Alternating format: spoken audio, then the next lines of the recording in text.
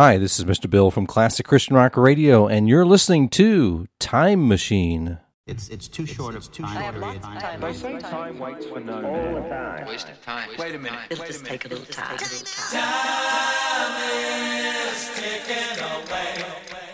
Time is ticking. Tick-tock.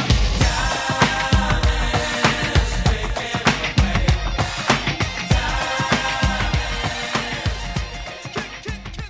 On this edition of Time Machine, I'm featuring an interview with Dana Engel from The Way.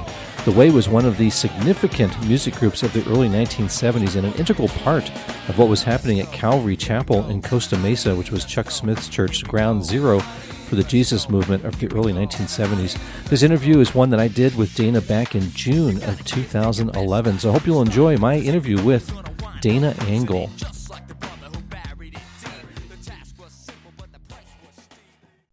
This is Mr. Bill from Classic Christian Rock Radio. Is this Dana? Yes, it is. Dana Engel. How you doing, Dana? Good. How are you doing? I'm doing fine. It's really great that you could set aside a little bit of a time to talk with me. I know we've had a little bit of... You have a busy schedule, don't you? My pleasure. Well, I'm doing a lot of things. Well, hey, again, it's really, really great to be able to talk with you. You were a part of a group called The Way back in the early 70s. I think you would probably qualify as... Your band would qualify as one of the bands involved in the first wave of the Jesus music movement of the early 70s. Would you agree with that? Yeah, I would agree. At the time that the period of time in which we came together was right after Love Song and Children of the Day were playing at Calvary Chapel. And we, me and Bruce and Rick Latendresse, were in Pomona, and Rick had come to Calvary Chapel with his sister and had invited us down to hear the band Love Song. And we came down and were just blown away by the Holy Spirit and the whole scene that was going on down there. And we were inspired to form a band right about 1971. So we started, we talked to Chuck Smith the next week and told him that we had a band and about 7 songs to play, and got his permission to come play, and it never stopped from there. So were you guys together as a band already before you went down to Calvary Chapel that one time? I had known Bruce Herring since 7th grade, and we had been in and out of bands ever since 7th grade. We were actually... in a rock band together when we were 13 years old, and we were in and out of bands together all through what was then junior high school. It's now intermediate, and we were together in and out of bands all through high school, and then we were also attending the same college. So I had been with Bruce for maybe 6 or 7 years before The Way was formed. Okay. How about the other guys that were part of the band? Gary Arthur was the bass player in the band, and he attended the same high school I did, and we got to know each other fairly well because we were both athletes, and he found out that I was a guitar player and invited me over to his house, and he played piano at the time, and basically I started teaching him guitar, and then he sort of, I won't say followed me, but coincidentally went to the same college I did. Okay. And we would sit out on the grass in between classes and play songs for hours and hours, and he became a real good guitar player. He already had a real good ear for music from his piano playing. So I knew Gary for probably maybe 2 years. He had lived in Michigan before that, and then moved out here and went to the high school I was going to. And Bruce was at the same high school that Gary and I were at, so I'm not sure how many times their paths crossed, but I was very good friends with both of them. What high school did you guys go to, just out of curiosity? It was in Pomona, okay. And it was called Ganesha High School, and then we all three of us attended Mount San Antonio College. Okay. Okay. So you guys were down. Well, Pomona. That's kind of the Inland Empire area of Southern California. Yeah, it sure is. Yeah, I'm Yep. I'm up in Lancaster, the high desert area. Yeah. So I'm a little bit familiar with the Los Angeles area somewhat. So to start with, it was yourself, and you had Gary and Bruce, and was there was the first person to introduce us to Calvary Chapel was a gentleman named Rick Latendresse, and Rick and Bruce had become friends, and Rick had invited Bruce down to Calvary Chapel, and I had was seeing Bruce on a daily basis out at the college campus, and had him over to the house one afternoon, and he noticed that I had a Bible open right next to my bed, and he was curious as to what I was reading and why I was reading it, and in just about the same sentence asked me if I wanted to go to this church to see a band play. And I said, yeah, I would. I was very curious, and, I had a Protestant type of spirituality growing up, but never a real true relationship with the Lord. And I was reading, I had read the Bible all the way through when I was a Boy Scout to get a merit badge. And I was just reading things in the New Testament that were, very touching to me at the time. And I was just really open to the Holy Spirit moving on my heart. And so when Bruce and Rick invited me down to Calvary Chapel, I asked them if I could bring a friend along, which was Gary. And so all four of us drove from Pomona down to Costa Mesa to see Chuck Smith and Love Song in the very, very first little church, the little country church that Chuck Girard refers to. And it was, the Lord just moved on all of us, touched all of our hearts that night. And Rick was a beginning guitar player. Although Bruce played guitar and drums and sang lead vocal in many bands, we just kind of got together with our guitars the next day, and we just started singing songs. Wow. And God just started giving us songs almost from the very beginning. And it was pretty amazing. Say, after a while, Rick was really not that much of a musician. He enjoyed getting up on stage and playing guitar, but it was really kind of a frightful experience when you're an amateur, struggling with chord structure and things. And after maybe about a year, he decided that he was just not the musician that the rest of the people in the band were, and he decided to bow out of the band. And at that time is when we, I won't say we found John Wickham. The Lord put John Wickham in our path. Yeah. And it just kind of all gelled together for the first album. So Rick was not a part of that first album that you guys put out in 1973? Rick was a part of the very first song we ever recorded, which was on the Maranatha 1 album, the Everlasting Living Jesus Music concert. Yeah, that would be If You Will Believe? If You Will Believe, yes. Okay. Rick was still in the band then, and he participated in the recording process, and was an integral part of the band. He was a year or two older than us, so he was the older spokesman, so to speak, and probably the more mature of the group. But when it came time to do our first album, which was in 1973, actually it was 1974, Rick was no longer a member of the band, and John Wickham had joined the band as a bass player, even though he was one of the more phenomenal guitar players that existed at that time. He played mostly bass on the first album. Okay. So it was 1971 was when you guys first went down to Calvary Chapel. Yes. Okay. And you said that you met Chuck Smith that first night and talked to him? Yeah, the very first night we talked to Chuck Smith. afterwards, just for a few seconds, I just wanted to meet him.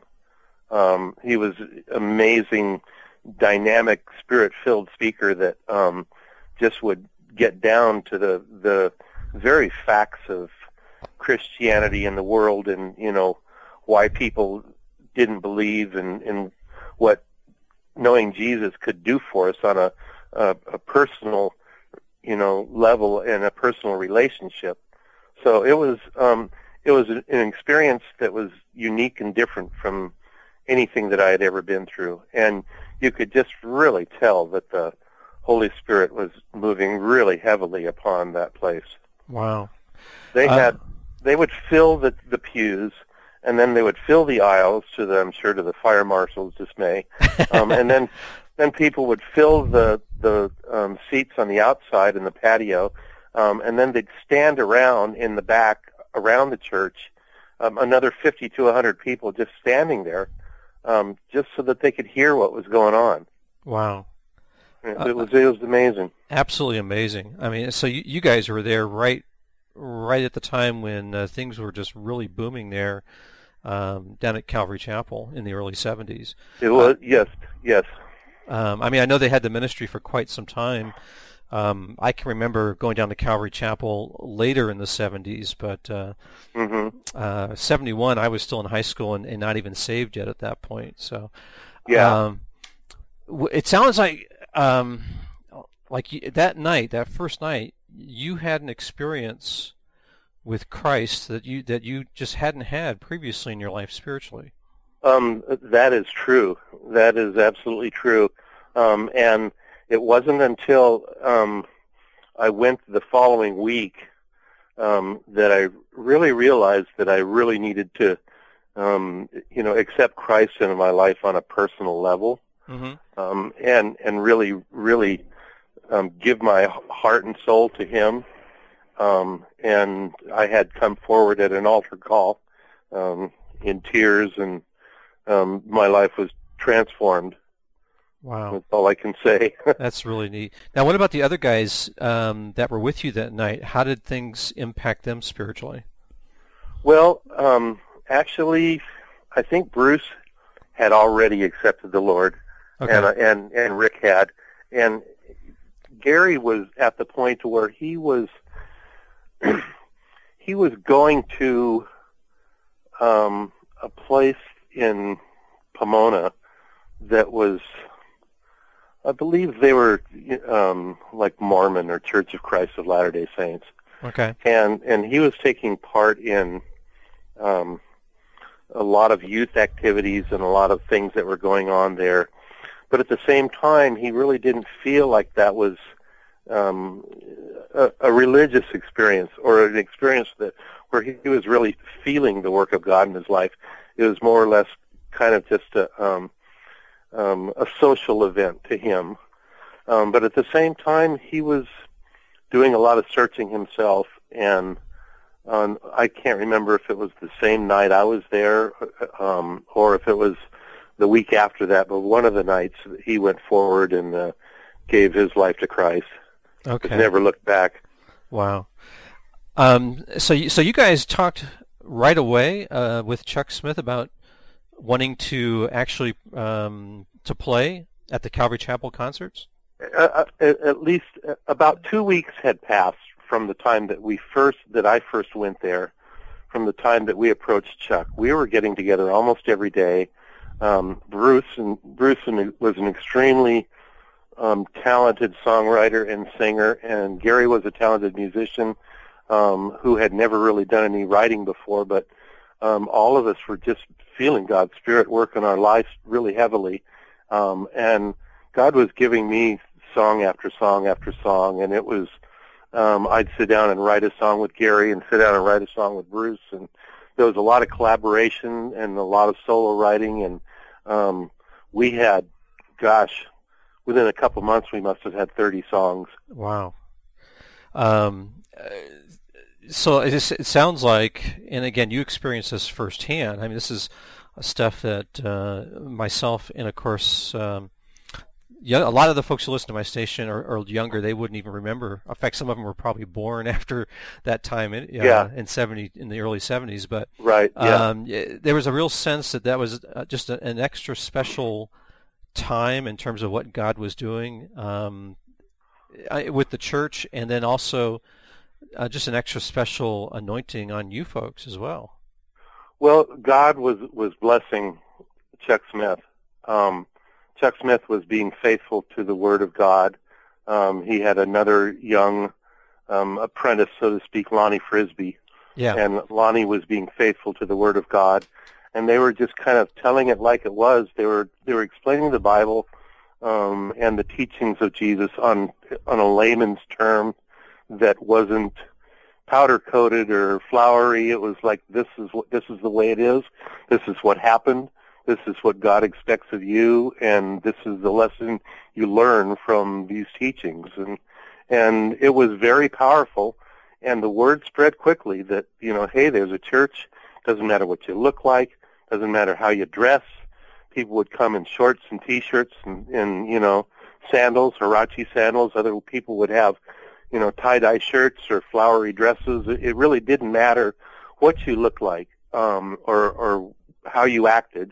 They were all encompassing and accepting of anybody that wanted to hear God's word, which was totally different from all the other churches.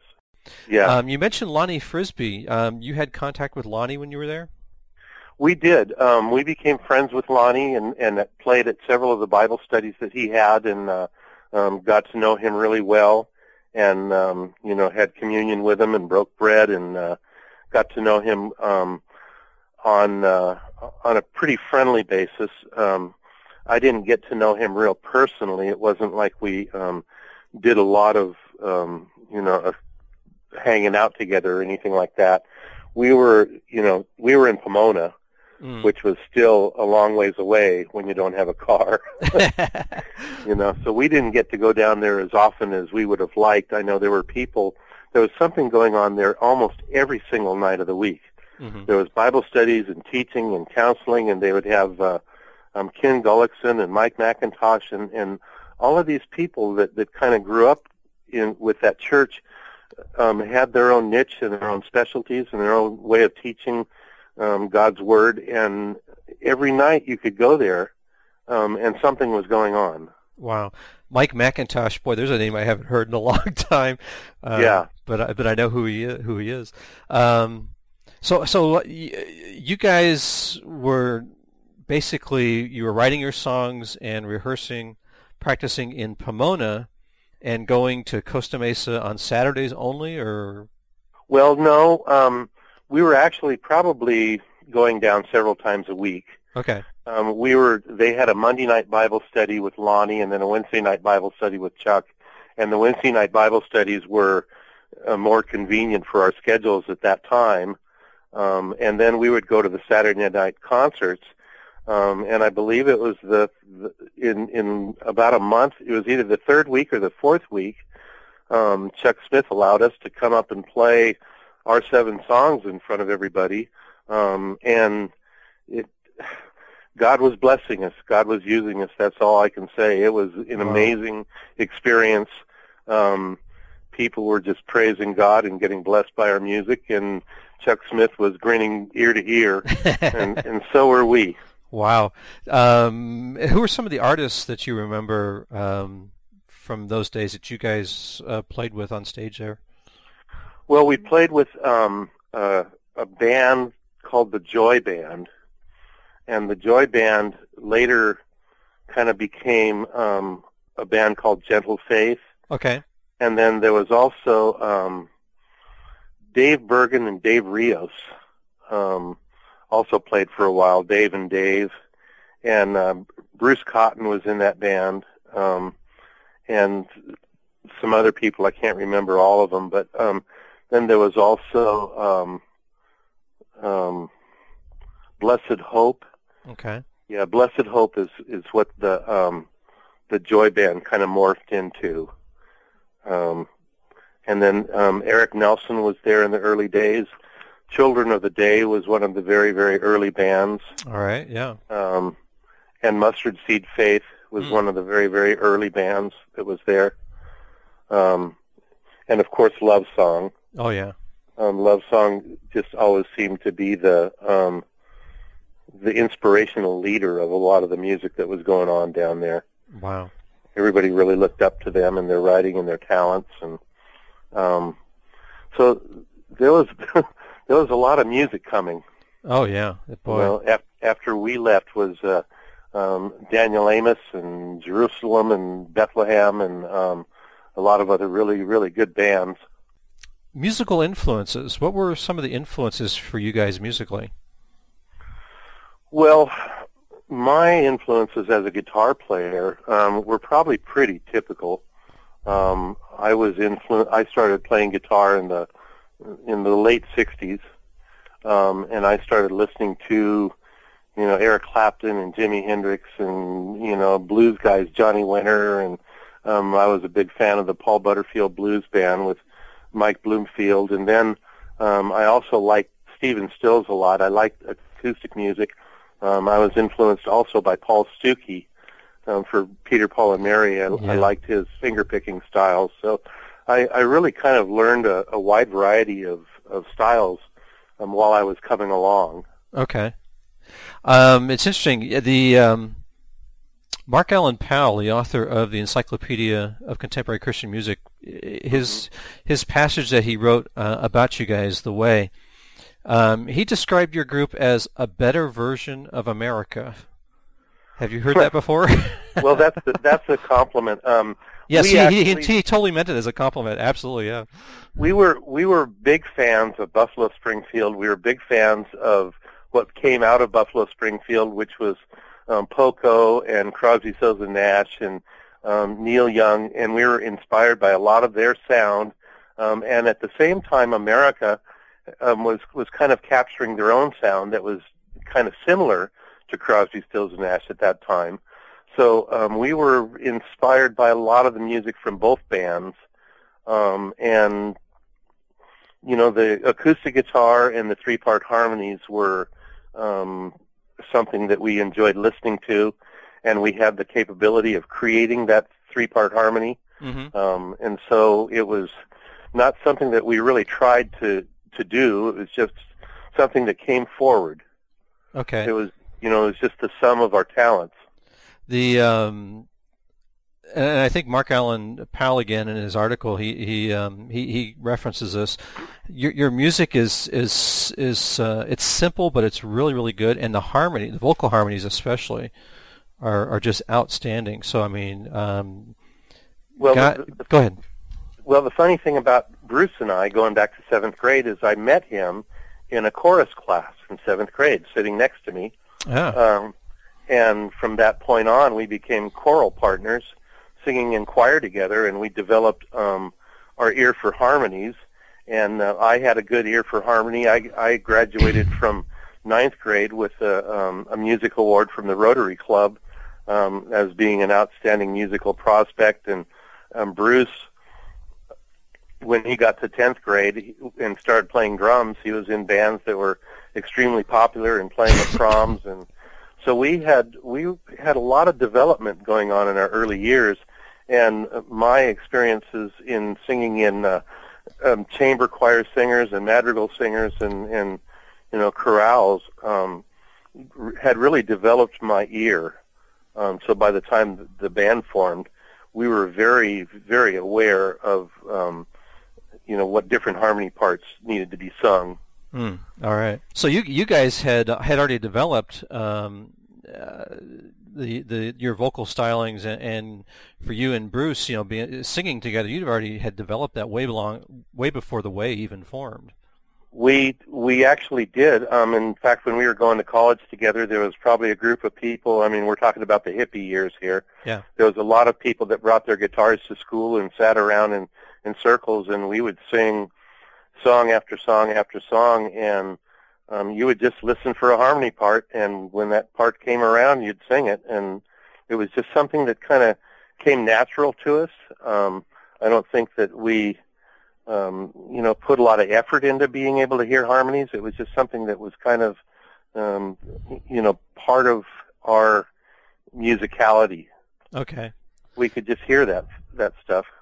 It's still neat how God takes a natural gift that He'd already given you guys, and then you add the Spirit on top of that, and He's just able to do some amazing things with it. Oh, absolutely. I totally agree. You know, when we first started out, we got booked in a lot of churches.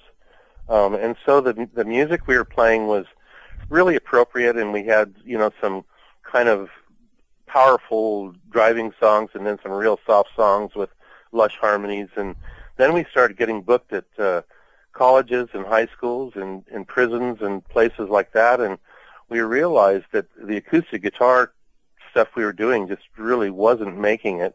And we kind of made a transformation from kind of a folk rock band into a rock band.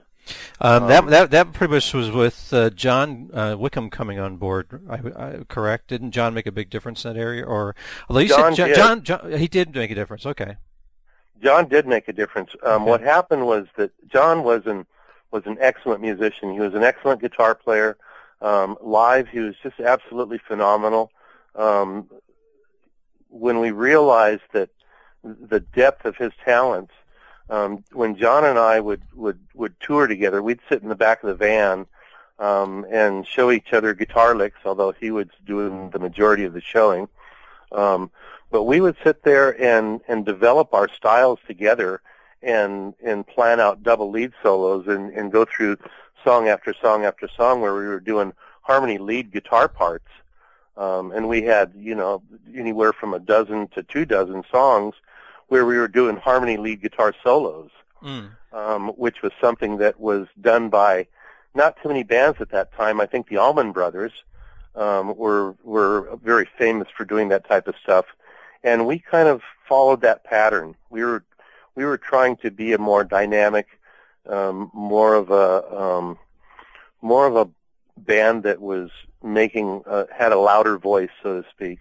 You know, there's a big difference. I think I noticed a difference right away from going from your first album to your second one. Immediately on the first track on the second album, A Cowboy's Dream, that just has a totally different feel to it than a lot of the stuff on your first album. I mean, it's a great song. I love it, and I love the direction you were headed there. That was Bruce always had a little bit more of a country edge to him than I did. I had more of a rock feel. Uh-huh. He wrote a lot of country style stuff and country rock, and that was his song. And we got hooked up with a gentleman named Al Perkins that had toured with Steve Still's Manassas band, and then he was in the Souther Hillman Furry band with Richie Furry and Chris Hillman, John Souther, or David Souther. And so he had a lot of experience touring and being in the studio, and he was a devout Christian, and he, through Maranatha Music and our request, became the producer of that album. And he's one of the finest pedal steel guitar players in the world, and he also plays lap steel and dobro. You know, he's toured with Emmylou Harris and just all kinds of extremely famous people. And he had a rock and a country type background. And when he heard Cowboy's Dream, he heard like a country rock song that had kind of a hit nature to it. And so in his production, he played the pedal steel part on there. And it was totally different. How long did it take you guys to record that second album, just out of curiosity? I would say that we were probably in there for maybe, I would guess, 15 nights. Wow. That's just, you look at how long some of the bands take to do recordings these days. It was a real tight budget. In fact, the first Way album, the one that has the clay statues on it, that was almost a laughable budget. You could hardly even hire the limousine for what we did that album with. Oh, but hey, when you guys recorded that first album, you must have been really excited about that. We were, we weren't even 20 years old yet. I mean, we were just green, cutting our teeth, and we'd have to look at each other and pinch each other and say, "Is this really happening?" you know, because it was all just kind of like a dream come true, I should speak. But God was blessing us, and you know, the recording sessions we had, we were doing a lot of praying and seeking the guidance of the Holy Spirit on our decision making, and trying not to settle for something that was mediocre. If I had it to do all over again, there'd probably be some guitar parts that I would change that I cringe when I listen to now. Mm-hmm. But over all in all, God used that album to bless a lot of people. Oh, absolutely. Whose idea was it for the cover, the clay statues? We were playing at the University of Houston on a tour, and this guy came up to us after we got through doing a concert, and he introduced himself, and he said that he was an art major, and that he was doing a lot of sculpturing, and he wanted us to come over to his house. He had some ideas that he wanted to, run across. And so we came over to his house, and we saw about maybe 15 to 20 of these scenes where he had sculptured like a boy and a dog fishing next to a stream with trees and rocks and grass, and this was all done out of clay. And then he would have another setting where he had an old country house with this old guy whittling on the porch, and he was just an amazingly talented sculptor. And he said, "Can I take your guys' picture and try to do some statues of you guys?" So we went out to the street, and he got his camera, and he took pictures of us from several different angles, and then had all of us kind of get in one big, circle together. I was kneeling down, and right as he was taking the picture, this neighborhood dog came up to me and jumped up on my leg and started licking my face. Oh, wow. When he did the original clay statues, there was this dog that was part of the statues, but he did a statue of each person in the band, or a figurine, whatever you want to call it, and mailed them out to us. And when we looked at them, we were just absolutely thrilled. Wow. And when they asked us to do an album, Gary Arthur, who is probably you would say the art major in the band, went and talked with some of the people and collaborated with the artists at Maranatha Music, and came up with the idea of using the clay statues in a setting like that. Okay. So it evolved out of this sculptor out of Houston, Texas. His name was Tracy Guthrie. Well, I just, I would love to see it in person, because the picture, I just love the picture with you guys, the clay figurines. 2 years ago, we did a reunion concert at Calvary Chapel, and we actually brought our statues to the concert. Wow. I'm so sorry I missed that. Now we do have a reunion concert DVD/CD set out that's on our website if you wanted to. I'll have to get that. See the reunion, yeah. I'll definitely have to pick that up. Now on the CD that I got from you, on the back there's a picture of the four of you in a field. Yeah. Is that from the first album, or is that from the second album? That's from the first album. That was actually taken. The original four members. That was. That was. I'm sorry. That was Bruce, myself, Gary, and John Wickham. Okay. Do you happen to remember where that picture was taken? I do. The picture was taken in Southern California at a place called Silverado Canyon. Right outside of Orange County, there's several areas that lead up to Saddleback Mountain. Okay. And that was in a canyon that was filled with mustard. Very nice. How did the Everlasting Jesus Music Concert, how did you guys get involved with that? Was it mainly because you were just part of the Maranatha family at the time? Well, once we started playing, once we played that first concert, Chuck Smith, came up to us and said, "When would you boys like to play again?" And, "Would you like to come back in a month?" And we said, "Yeah." Yeah, are you kidding? And so a month later we came back, and we had 7 more new songs, and our repertoire was growing, and our sound was developing, and I won't say that we were becoming more talented, but we were becoming more used to playing with each other. And at that time, they formed the Maranatha Music as kind of a label because there was so much music being produced. And that's when they asked us if we would like to do a song off that first album. Okay. And we were, boy, that was just absolutely an incredible experience. That album's been called the most historically significant album of Christian music ever recorded. Wow. That's really something. Wow. And you guys were a part of it. And yeah, there was a band called Country Faith mm-hmm. That had Tom Stipe and Chuck Butler in it, and Chuck Butler's got his own band now, the Chuck Butler Band, and he was also in another band called Parable that was absolutely excellent. When the Way broke up, John Wickham and Gary Arthur became co-partners in Parable with Chuck Butler. So that was one of the first bands. Country Faith and Children of the Day was on that, and Love Song was on there with Little Country Church. I believe there was a solo artist, Denny Stahl, and then I think Ken Gullickson actually had a song on there also. Okay. But that was very, very unique experience. I believe most of that was produced by Pete Jacobs of Children of the Day. Mm-hmm.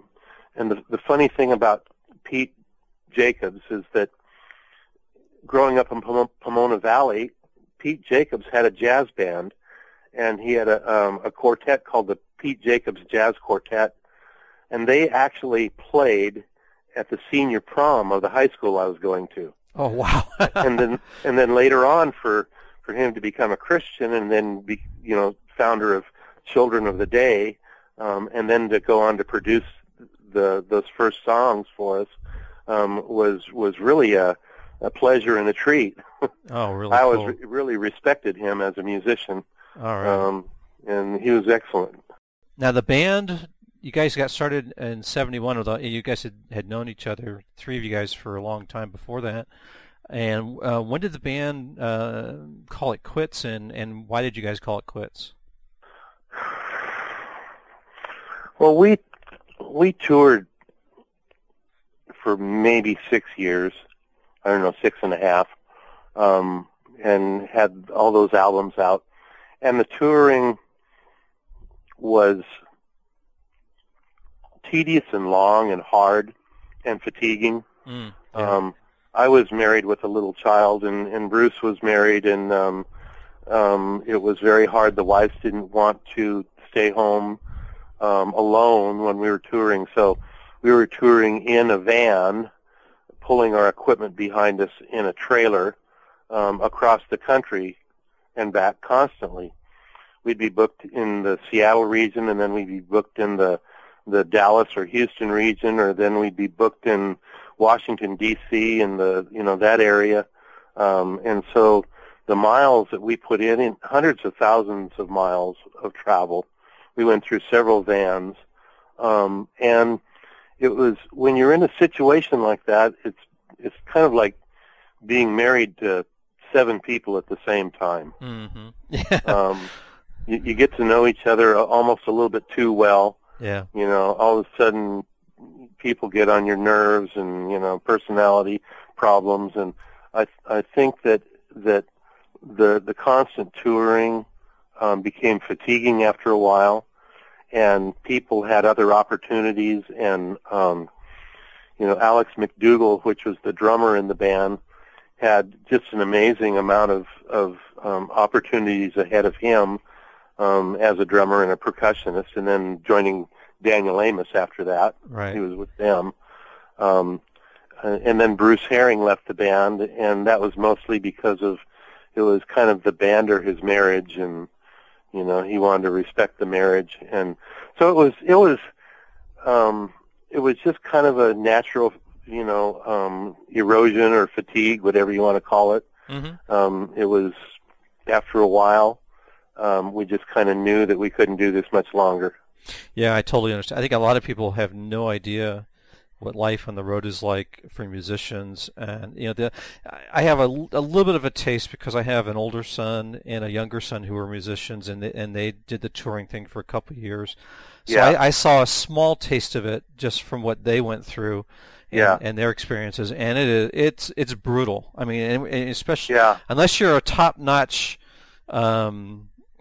act that's famous and getting lots of money, and even then I'm sure it's tough. Yeah. But Well, we did get to the point to where people were flying us. They flew us to Hawaii to do a tour there, and they flew us to Houston and flew us up to Minneapolis, and there was a lot of flying going on. But that had to do with a lot of major events that were involved in festivals and summer concerts and things that were involved a lot of backing and a lot of money.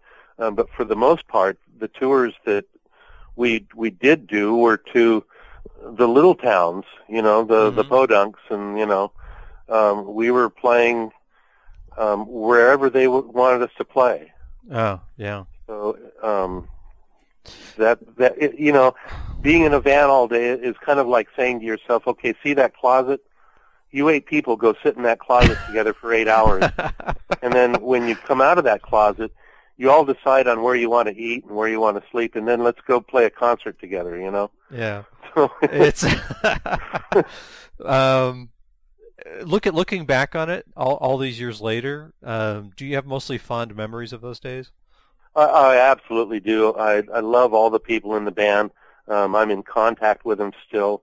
Like I say, we did a total reunion concert a couple of years ago at Calvary Chapel, and we were really blessed. I was expecting, hopefully, maybe that there would be 300 people that came, and there was more like 3,000 to 4,000, and it was absolutely amazing. Wow. It was an amazing night, and it was incredible blessing.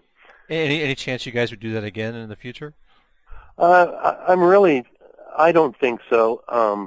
I think what has happened is that, age has kind of caught up with us, and it's very, very hard to hit some of the notes we used to hit. We had to kind of tune down our guitars, a half step just to kind of be able to play the songs we were doing. Yeah. And I just don't think that physically our voices are up to what we used to do anymore. The logistics of it is that, one guy lives in Texas and one guy lives in Henderson, Nevada, and then one guy lives down in Escondido or Rancho Bernardo, and I live in Tustin, and so we're kind of scattered all over the place. Yeah. And it's hard to get everybody together at one place at one time. Makes it really tough. So what are you doing these days, Dana? Well, I have my own website. I don't know if I can plug it. Yeah, or not, no, absolutely. Yeah, plug away. It's called DanaAngle.com, and I have a Christian album out called Back to You, and I'm working on another Christian album right now. So I'm in the studio doing another album. I was a contractor in California for like 20 years. I have a C7 contractor's license, which I still have, and I did a lot of home theater and surround sound and audio-video distribution. And then I went back and got some certifications from industry. I don't know how to explain them. It was called ICIA, and it was the International Communications Industry Association. And it was people that were design engineers for commercial applications. So I actually got into commercial design, doing AutoCAD for video teleconferencing rooms and boardrooms and teaching rooms. So I was a design engineer for audio video using computerized equipment where you would go into a room and touch a screen, and it would say, what would you like to do? And you'd have your options of video conferencing or whatever, and you would press one button and the lights would dim and the drapes would close and the screen would come down out of the ceiling and a projector would come down or whatever, and your computer would be plugged into an interface. And so I got into a lot of audio-video design, which I still do to this day. Okay. And in the meantime, I raised 4 kids, and Oh, that's a big job, of course. Wow. and I still do a lot of playing and songwriting. I've never stopped writing songs. That's really neat. I'm glad that you're still involved musically. Although most people I know that are musicians, it never gets out of your blood. It's always there in one form or another. I think it is for me, at least. I hardly a day goes by without me picking up my guitar. That is so cool. And sometimes I'm playing for several hours a day. That's great. Well, hey, I really appreciate your time. You were part of a special group at a very special time in history.